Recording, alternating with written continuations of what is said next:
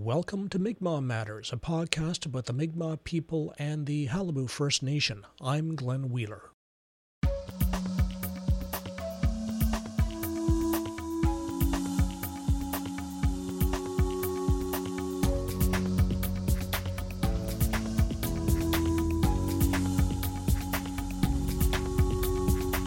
We're back in the studio after a 2-week summer break, just in time for a busy fall.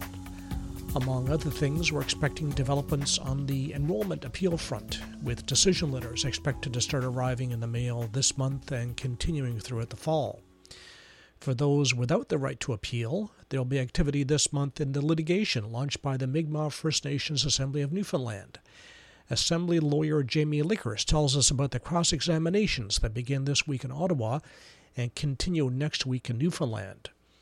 We'll also hear from Dave Wells, chief of the Mi'kmaq First Nations Assembly of Newfoundland. He's had a tough month since the group's annual meeting, catching flack for some changes in the group. And he's having to raise money in a crowded litigation front with 2 other Qalipu-related cases before the federal court and another one possible. First, Jamie Lickers. I asked her how the cross-examinations work and how they fit into the overall litigation.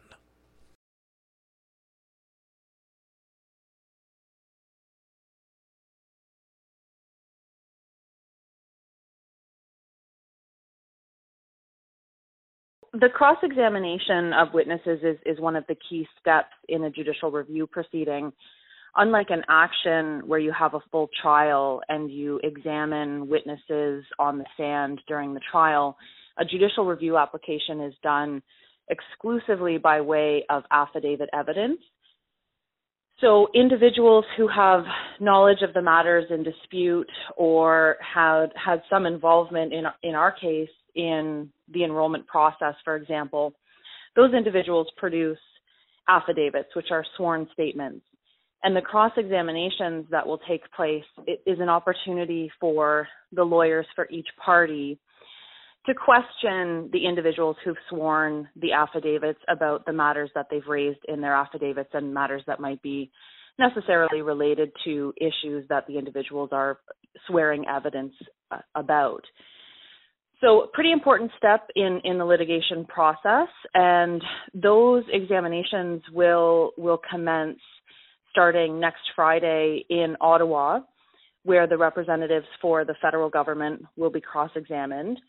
And the federal government has produced 2 individuals who've sworn affidavits, one who was involved on behalf of the government leading up to the negotiation of the original agreement and the supplemental agreement, and then a second individual who was providing administrative support to the enrollment committee throughout the enrollment process. So those individuals will both be examined in Ottawa this coming week, and the following week, the Newfoundland-based witnesses will be cross-examined, and that includes Mr. Brendan Shepherd, as well as the individuals who are named in the application, so Mr. Dave Wells and Ms. Sandra Wells. Right. So you'll be cross-examining the government and FNI witnesses, and the other sides, the FNI and the government, will be cross-examining your witnesses. That's correct. And are those sessions private sessions in a meeting room, or are they public like court? How do they work? No, they are private sessions with court reporters. The individuals, much like their affidavits are sworn and contain sworn evidence, the individuals are sworn under oath, and then a court reporter transcribes all of the discussion and the questions and the answers. Where it becomes public is to the extent that information is provided by any of the individuals that is relevant to the case. Those transcripts and that oral evidence can be relied on at the hearing of the judicial review application. Those individuals won't need to appear again at the actual hearing because they've already given their evidence both in their written affidavits and then additional information on their oral examinations. And those records and transcripts will be relied on by all parties when the hearings commence for the judicial review applications. And are you expecting any surprises in the cross-examination, or can you anticipate what the witnesses will say, and the cross-examination is somewhat to confirm what you believe the evidence will be? I'm not really expecting any surprises. It's not at all like what people would see on television on, legal dramas that focus on this aggressive American style of litigation. The affidavits that individuals have sworn is an outline of the evidence that individual is expected to give.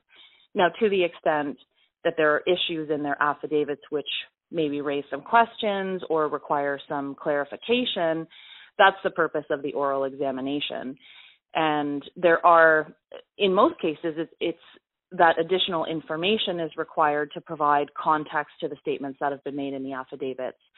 So I don't expect any surprises per se next week and the following week, but I think it's pretty clear what the position of both Canada and the Federation of Newfoundland Indians will be, and that is that they view the process as having been one that was fair and was required to protect the credibility of the membership in the band. Yes.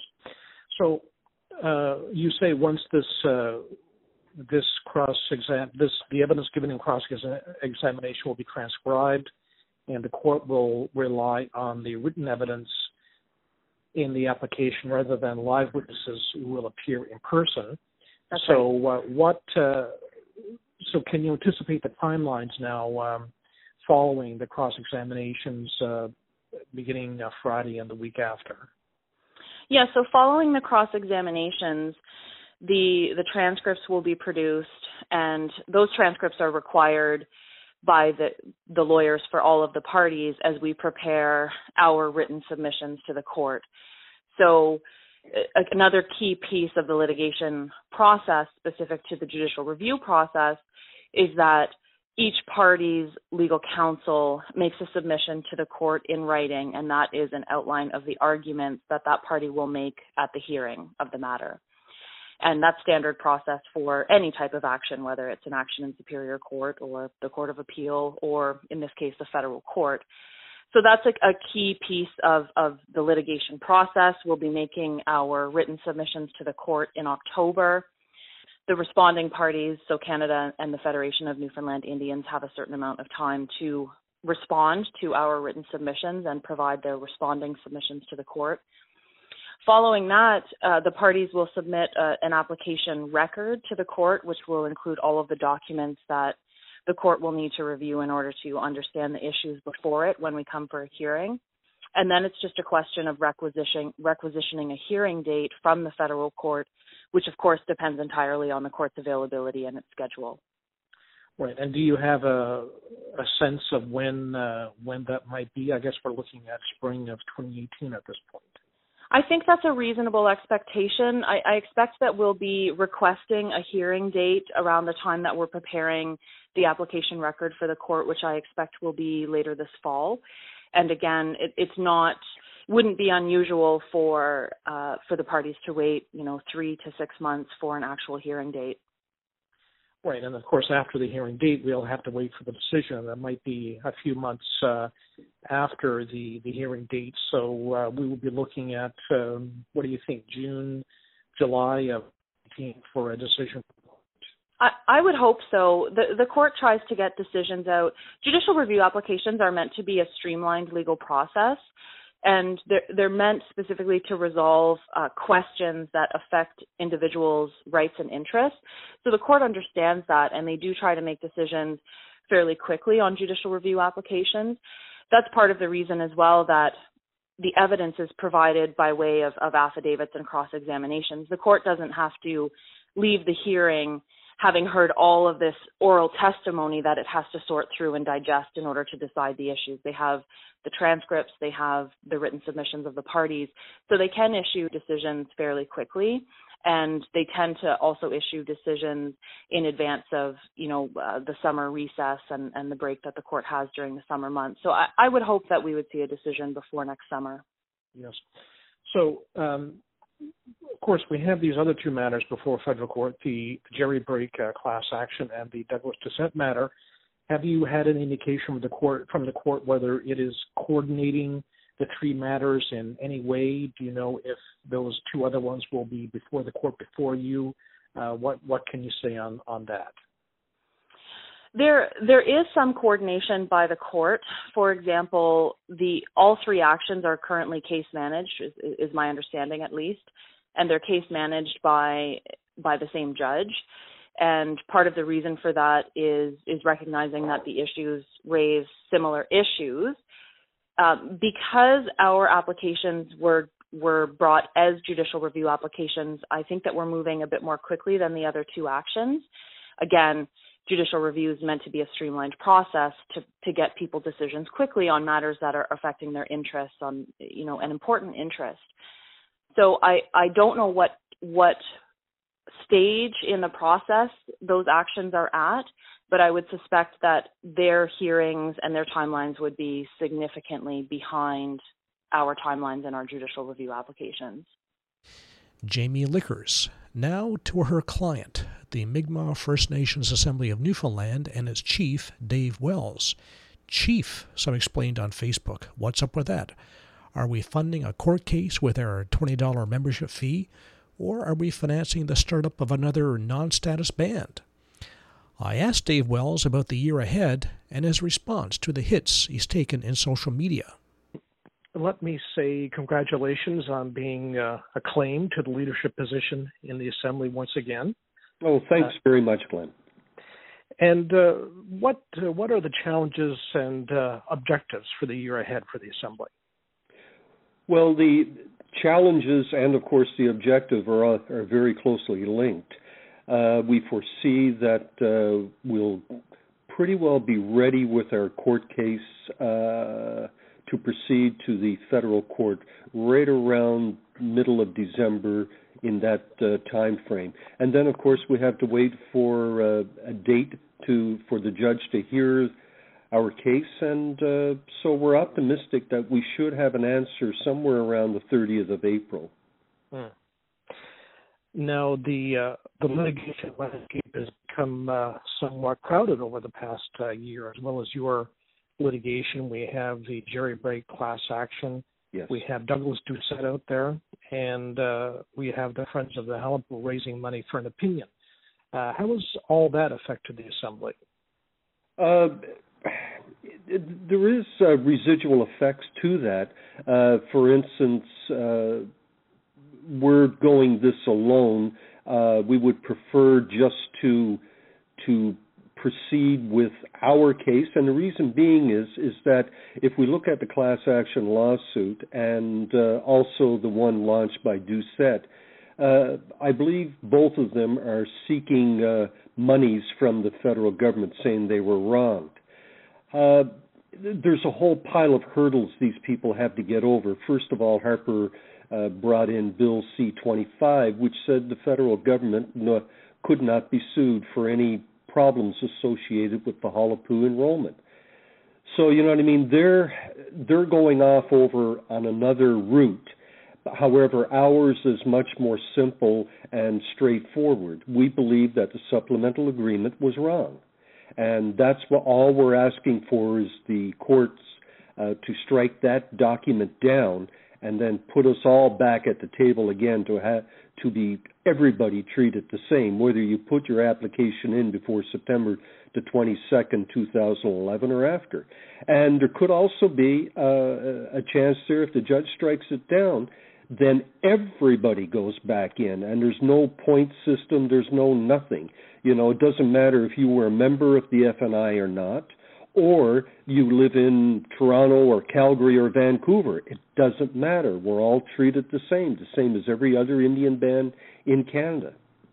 So your concern then is that the pursuit of damages is somewhat of a distraction, A, and B, they could lose on that point, and somehow that strengthens the federal government because they have a win on their side in that scenario. Sure. So, you know, I mean, we're optimistic that our case is going to proceed first because ours is the easiest to deal with. You know, you don't get into the real problems of trying to strike down bills that were enacted by Parliament. So, there's a big pile of hurdles there for these guys to overcome.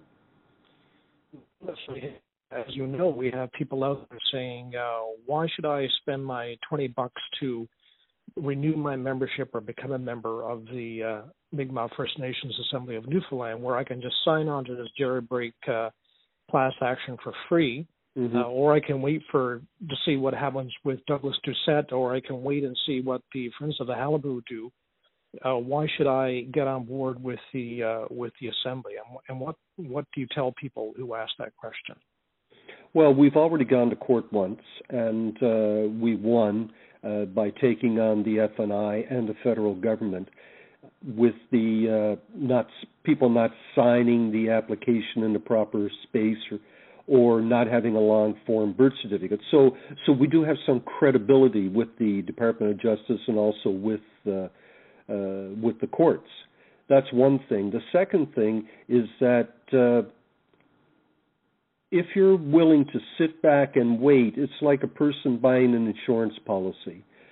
And if we go to Hurricane Irma right now down in the U.S., I'm sure there's people that wish they had insurance policies to cover hurricane damage. So if you want to sit back and not pay the $20, go ahead.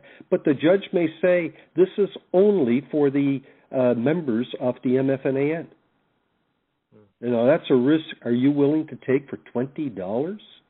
You could be depriving your family and then the next generation of folks within your family of medical dental coverage and then education funding. So there's really a lot to consider for $20.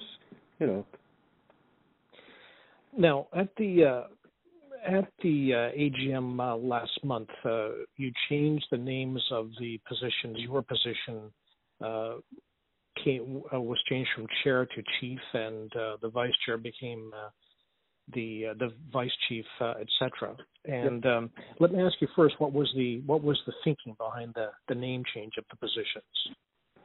Well, first of all, using titles like chair and vice chair and directors is more in line with that of a corporation or company. So we figured that it was about time to go back to our roots and bring us in line with other Aboriginal associations and bands within the country. The name change, it doesn't change anything up front, but it does bring us, we start looking like an Indian association or Indian band. What people were saying on Facebook is we were putting in our $20 thinking that these guys were going to use the money to put on a legal challenge, but now it seems they're using the $20 to create some kind of non-status band or some purpose that we didn't have in mind when we ponied up our $20. So what do you say to them? The name change really changes nothing.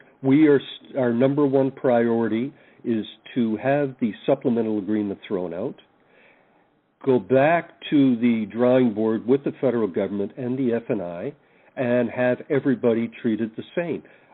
So again, our number one priority is to be enrolled as members of Qalipu.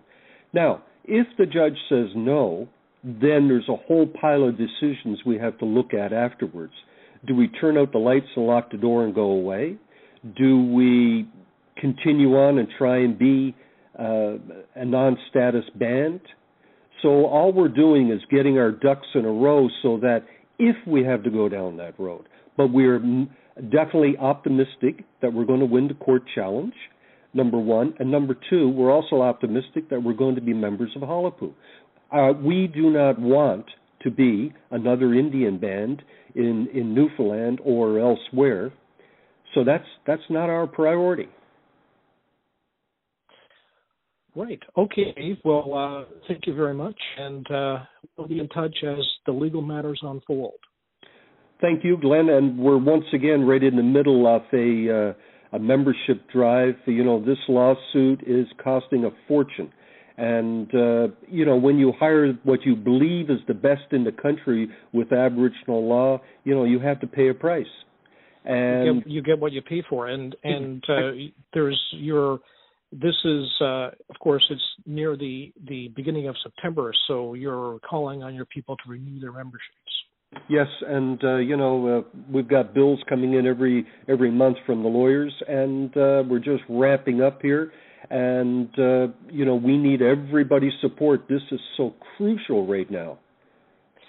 So that when they send in their money, whether it's $20 or $5, throw in an extra $1 if you can do it. It'll go a long way to seeing this court case through. Yes, and you after the meeting, your AGM, you distributed the financials, and I see on the documents that you've distributed to everyone out there that the legal fees are all listed, yes, along with the accounting fees. So those documents are available, and people can see how much the legal fees are. I think it.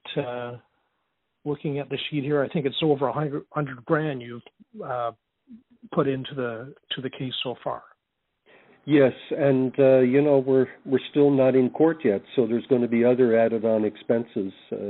Taking on this type of adventure is very, very expensive. So, but we need everybody's help.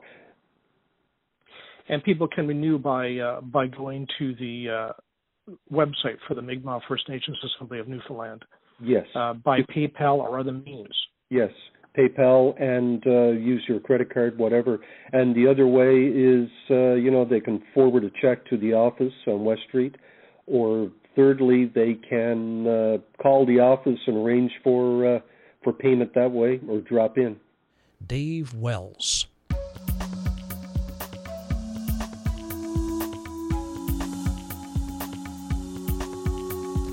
And that's it for the show. Thanks to Allison Baker for assistance here in the studio.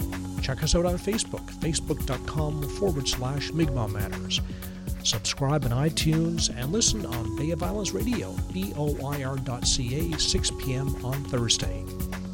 I'm Glenn Wheeler. Till next time.